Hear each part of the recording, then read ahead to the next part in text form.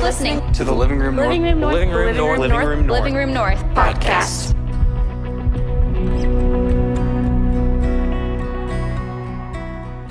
Well, hello, TLR. Hey, my name is Beth, and I am so excited to be hanging out with you guys tonight.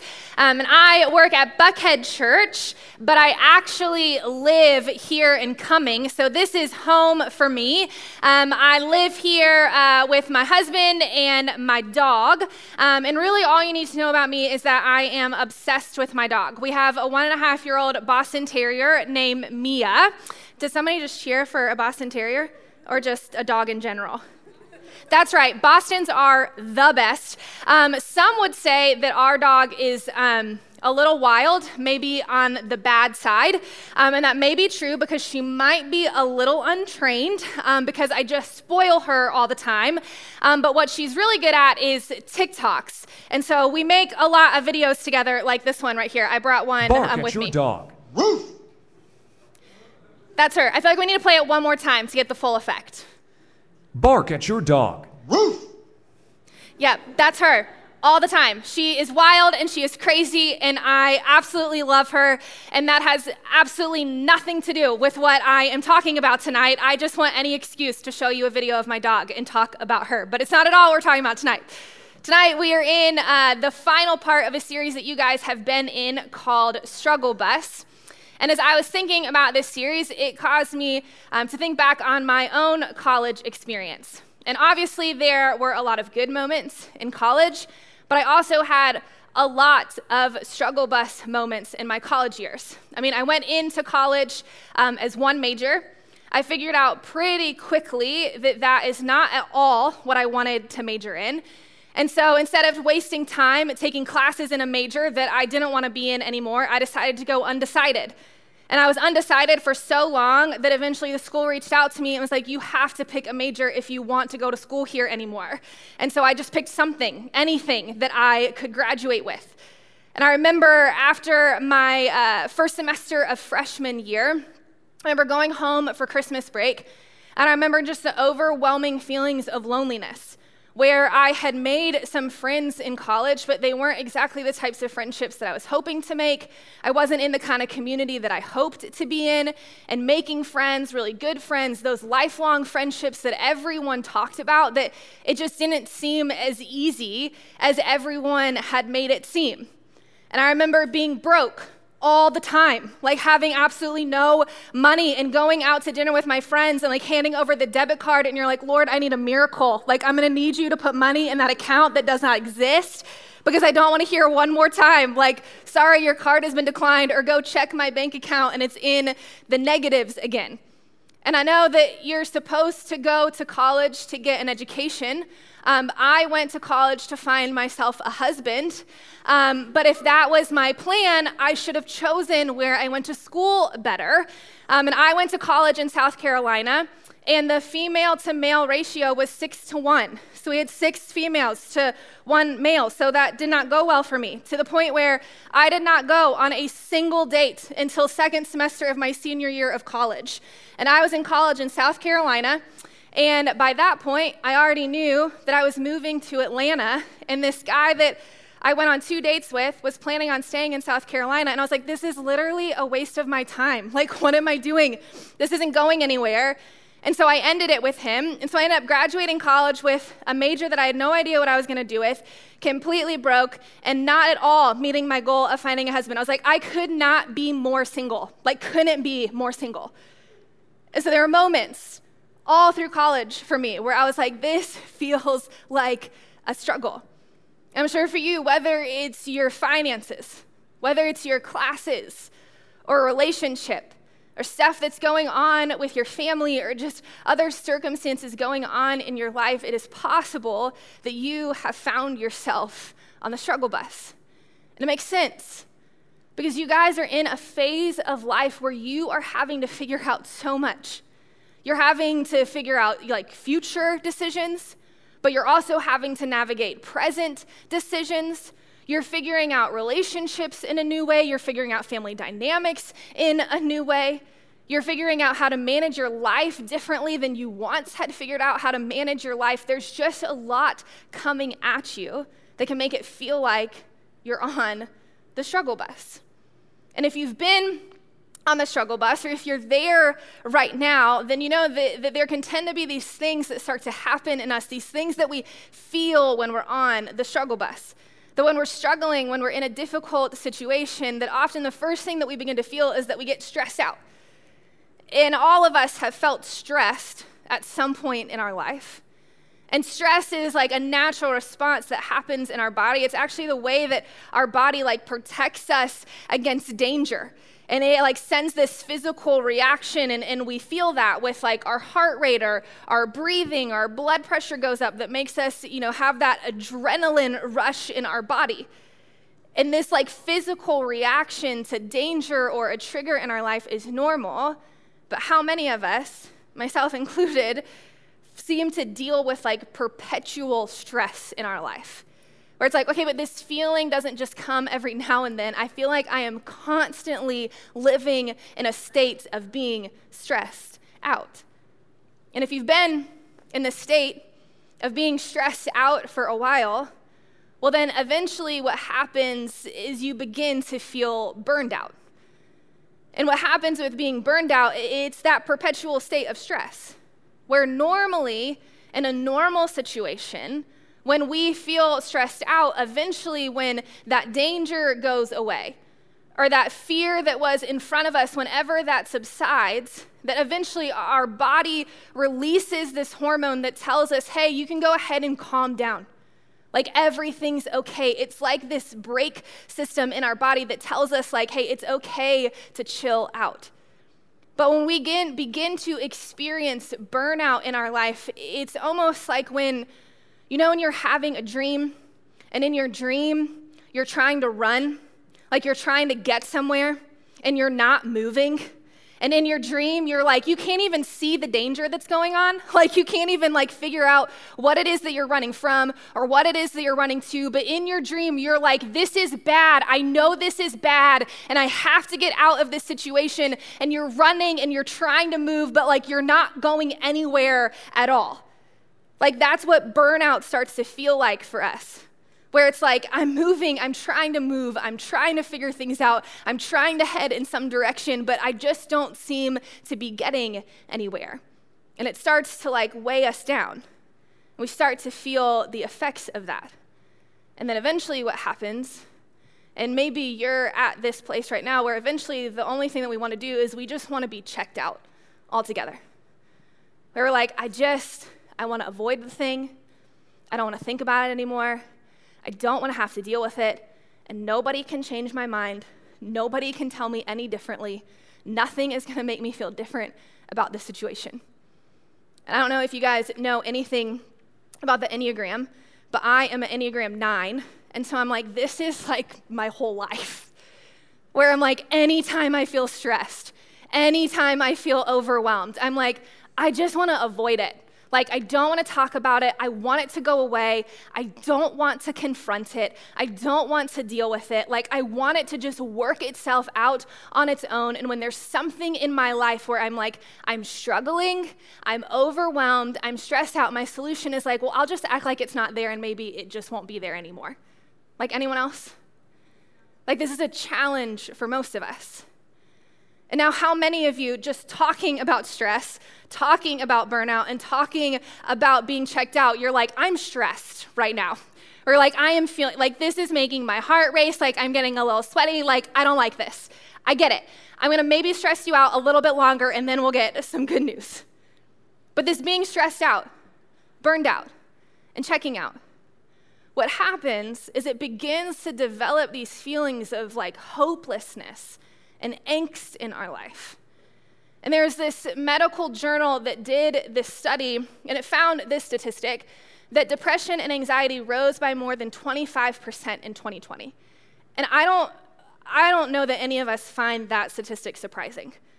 I think that we've heard a lot about how over the last few years, how much anxiety and depression have risen within our culture and within our world.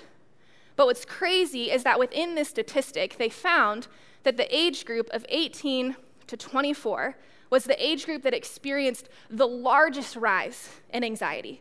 That they were the age group that had the biggest jump in anxiety and depression in 2020. And then Boston University actually did this study last year, and what they found is that now almost 1 in 3 Americans who are over the age of 18 deal with depression and anxiety. And so clearly, the struggle is real. And the chances that you're experiencing it right now, or have experienced it, or will begin to experience it, the chances of that is pretty high. And oftentimes, even the things that we struggle with, the things that we face, sometimes those things aren't even our fault. That sometimes it's just things that are coming at us. And with the phase of life that you guys are in and the things that you're facing, sometimes it's just like the next class is still gonna come. Like the next bill still has to get paid. Like the breakup may still happen. You still have to figure out the family dynamic. It feels like that next tragedy is just around the corner, or there's still another goal that you have to meet, or something else that you have to figure out. And so what do we do? Because I think that for most of us, what we hope for is we hope for a life that is filled with like love and joy and peace and hope, and a life that feels full. But oftentimes it can feel like us trying to get it, the things that we're going after to try and experience that type of life ultimately end up making us feel like it's what's keeping us from living that type of life. So what do we do? Well, tonight, I want us to look at a conversation that Jesus has with his disciples. And this conversation that Jesus has with them, it happens after dinner. It actually happens after what is known as the Last Supper, where it's the last dinner that Jesus has with his disciples before he is going to be arrested and then ultimately crucified. And Jesus is trying to prepare them for what's to come. And so he has this conversation with them. And here's what Jesus says to them. He says, I am the true vine, and my Father is the vine dresser. Each branch in me that does not bear fruit, he takes away. And every branch that does bear fruit, he prunes that it may bear more fruit. So in the classic way that Jesus would teach, he's talking to his disciples in a metaphor. And he's talking to them in a metaphor that they would have understood. Because before Jesus, the nation of Israel was often referred to or used the imagery of a vine. And if you look through the Old Testament, you'll see Israel referred to as a vine a lot. And for them, they were referred to as a vine because they believed that the people, the branches, were that they were to go and to produce good fruit. And they used this imagery of a vine because it connected them to God. But as you see oftentimes in the Old Testament, that the fruit that this nation produced, that these people produced, that it wasn't always honoring to God, and it caused them a lot of problems. And so Jesus steps on the scene and he flips the script, and he uses this imagery and this concept and this idea that they would understand, and he tells the disciples that, hey, actually, this thing that you've heard, this concept that you've talked about with the nation of Israel, actually, I am the true vine. Where he says, I am the true vine. And he says that God is the vine dresser, meaning God is the gardener, that he is the one who cares for the vine. And then Jesus continues on talking to his disciples, and he says this. He says, abide in me, and I in you. As the branch cannot bear fruit by itself, unless it abides in the vine, neither can you unless you abide in me. I am the vine, you are the branches. Whoever abides in me and I in him, he it is that bears much fruit. For apart from me, you can do nothing. And so Jesus continues on in this metaphor with the disciples. And he's telling them, hey, I am the vine and you are the branches. And if he was talking to us, he would tell us the exact same thing. He would say, hey, I am the vine and you are the branches. And what the disciples would have understood is that any good vine, any good branch like this, that at the end of it, there would be a grape, there would be fruit, there would be good fruit that is produced. And so what Jesus is telling the disciples is he's setting up for them like, hey, I am your source of life. And that apart from me, this goodness that you hope to see, this fruit that you hope to bear in your life, it's not possible apart from me. And what the disciples didn't totally know, what they didn't quite understand in the moment is that when Jesus was going to get arrested and that when he was going to get crucified, that their life was about to get really, really hard.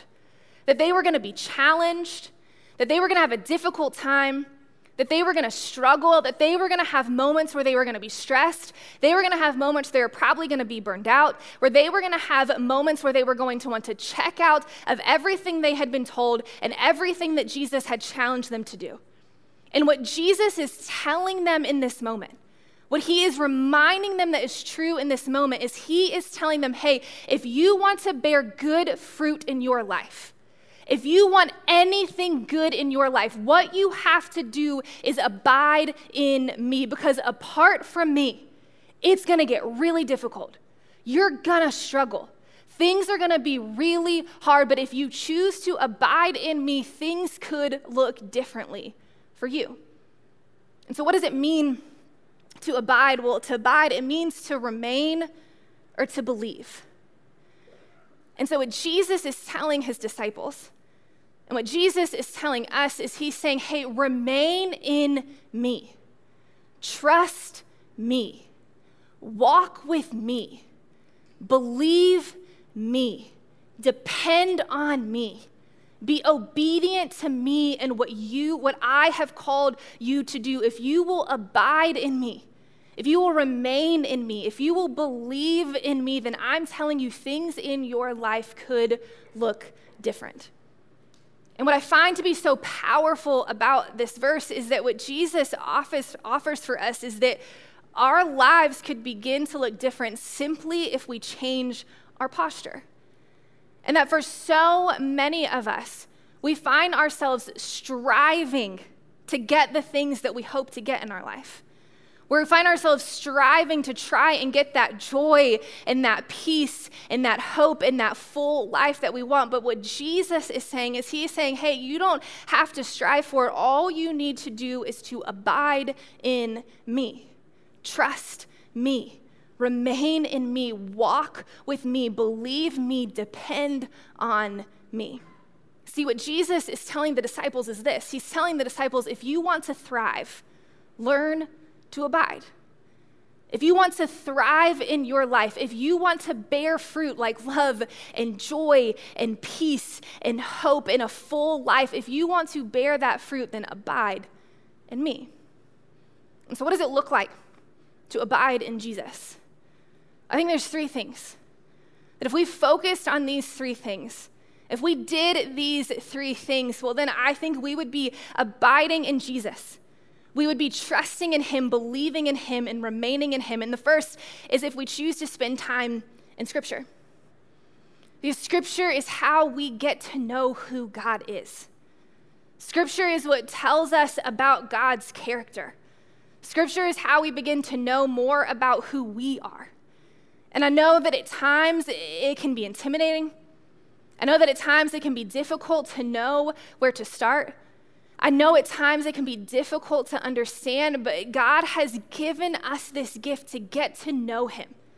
He has given us this gift that helps us understand how to live our life and what he has called us to do. And the more that we spend time in Scripture, the more that we begin to get to know God.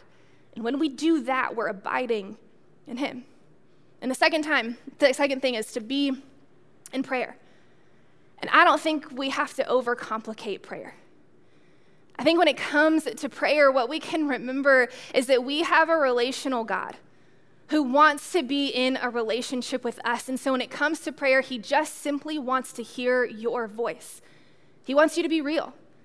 He wants you to talk to him about what is going on in your life. He wants to meet you right where he's at. But when we choose to sit and talk to God and go to him with the things in our life, well, that is us abiding in him. And lastly, I think we should invest in community. We were not meant to live life alone. And when you are struggling, when you are going through something difficult in your life, you are going to need people to rally around you. You're going to need people who can help you process, but you're also going to need people who are going to be willing to speak truth over your life. And there's a reason that the living room always says that this is a home away from home. And there's a reason that the living room offers small groups for you to get into. Because we hope that you guys will choose to get in community with people where you won't live life alone, but that you will begin to experience Jesus in one another. That you'll begin to remind each other of truth, and that together you can begin to abide in Jesus. And I know I told you at the beginning of the message tonight, I told you about some of the things that I found myself struggling with in college. But the idea of being on the struggle bus or having things in our life that are difficult or things that we face that are hard, it doesn't end in your college years. And I know that in my own life personally, this last year, really the last 8 months, have been incredibly difficult for me. And I told you guys that finding friends in college, that at first it was difficult. That finding those like lifelong friends that everyone talks about finding, and how your college years are so great, where at first I was like, I'm not feeling that, like I'm not experiencing that. But eventually, I did find those friends. And I found 3 girls in college that became like my absolute 3 best friends. And we ended up living together our sophomore year all the way through the end of college. And then as we graduated college, we kept a group text going that we have texted in almost every single day since we've graduated. And this year, I will have been out of college for 10 years. So, I mean, these friendships have like lasted the test of time. And we've all been in each other's weddings. Like, we have kept up with each other. Like, these are friends that I am like, you are more like my sister than you are my friend. And in the middle of last year, we lost one of our friends, Allison, to suicide. And I had no idea. I had no idea that she was hurting. I had no idea that she was struggling. I had no idea this was going on in her life. And I know that so many of you unfortunately know what that feels like. And in the middle of losing Allison, my husband and I were in the middle of struggling with infertility. And I was in doctor appointment after doctor appointment trying to figure out what was going on. And as we were in the thick of that, Allison died. And she would have been one of the people that I turned to talk to, and to process.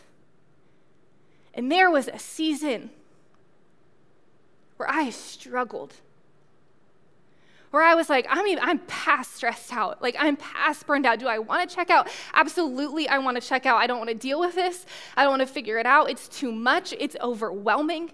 I was mad. I was angry. I had so many questions. But can I tell you what got me through? And what made all the difference? It was abiding in Jesus. And the things that made all the difference in my life, it was scripture that I began to cling to. Scripture like in Romans 8:28 that says, and we know that in all things God works for the good of those who love him, who have been called according to his purpose.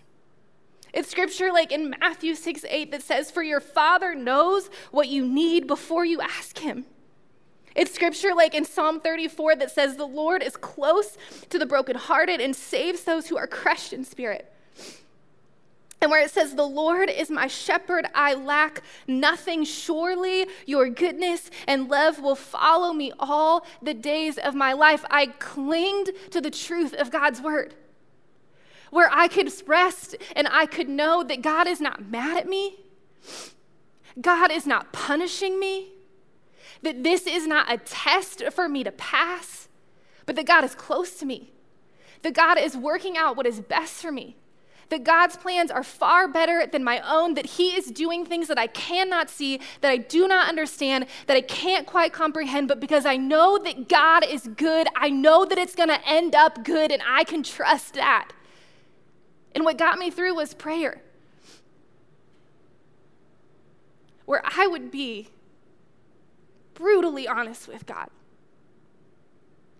Where I was like, God, this sucks. Grief sucks. Not getting what I thought that was going to come easily to me. God, this sucks.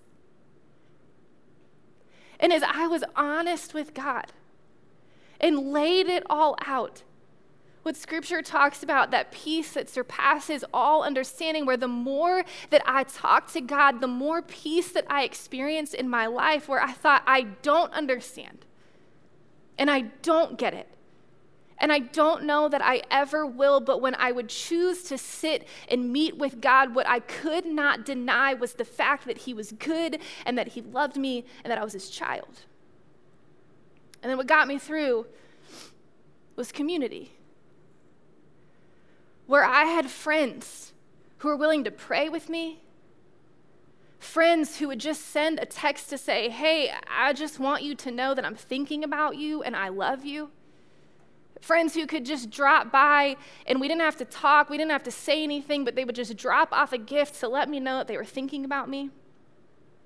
And one of the most powerful pieces of my community was my counselor, who I could go and could be real with, and honestly, at times who I needed to look at me and say, no, you're not crazy. Like, everything you're feeling right now is a normal thing to feel. Like, you're experiencing grief and it's hard, and I'm gonna help you process and I'm gonna help you figure it out. But it was having people like that who could see hope that I couldn't always see, who could have faith that I couldn't have in the moment, who could see what God was doing far better than I could see what God was doing, who allowed me to stay consistent in my time with Jesus and to trust that he was still working and that he was still good. And so this is not just stuff that Jesus tossed out to the disciples as this random piece of advice.